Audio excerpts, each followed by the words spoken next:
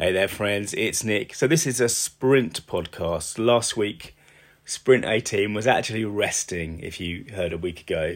I'd done all the work to get my ad live, including the multi-page pre-sale site before it and the product changes and what have you. And I really felt a week ago that I needed to rest, partly because when we put something out into the world, what we need to do is see how it lands, right? And start getting data back. And what I put out last week was a really simple advert, essentially, to a particular kind of audience. And what I'm doing this coming week for Sprint 19 is starting to analyse the results of that. Now, I know the top line results because I haven't sold any courses. And it would be easy, it would be so easy to get despondent and turn everything off. But this is part of the process, right? Because I have got some results. I've got some people clicking on the ad. I've got some people reading the ad. I've got some people coming through to the web page and then following through the sort of 4 or 5 page series after that. And I can see where each of those people are dropping out. So there's an element of looking at that and seeing what I can learn from that information in the coming sprint. But there's also, of course, pulling different levers in the advertising, putting different levers on Facebook. So the original ad went out to a very specific group of people. And what I'm going to do this week is put out have another version of that ad in competition to a different audience to see whether the results are roughly the same, to see whether there's a difference, which one is better, which one's worse. And this is the process. This is the process we've been talking about for a long time. It's not putting your work into everything and then it doesn't work and then saying, okay, well, I'm giving up. This is never going to work. It's what can we learn? How can we move forward?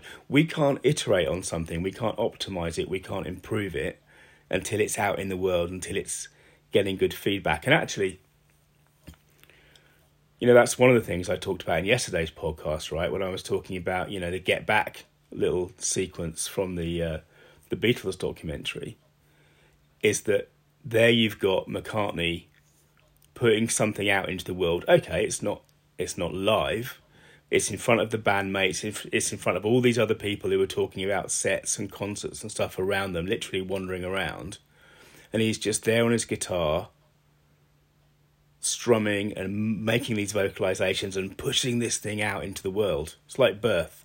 It's not, I've said this before, I think, creativity isn't the muse.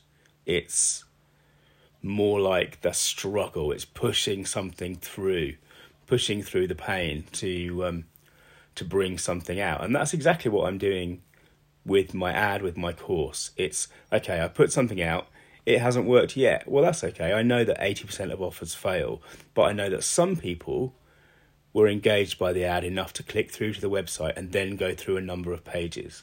Now, because they haven't bought this week, doesn't necessarily mean they're lost to me. They might turn up. I might be able to track them through email sign-ups or other pages on the website they've looked for. Or I might get phone calls. It's all these different things.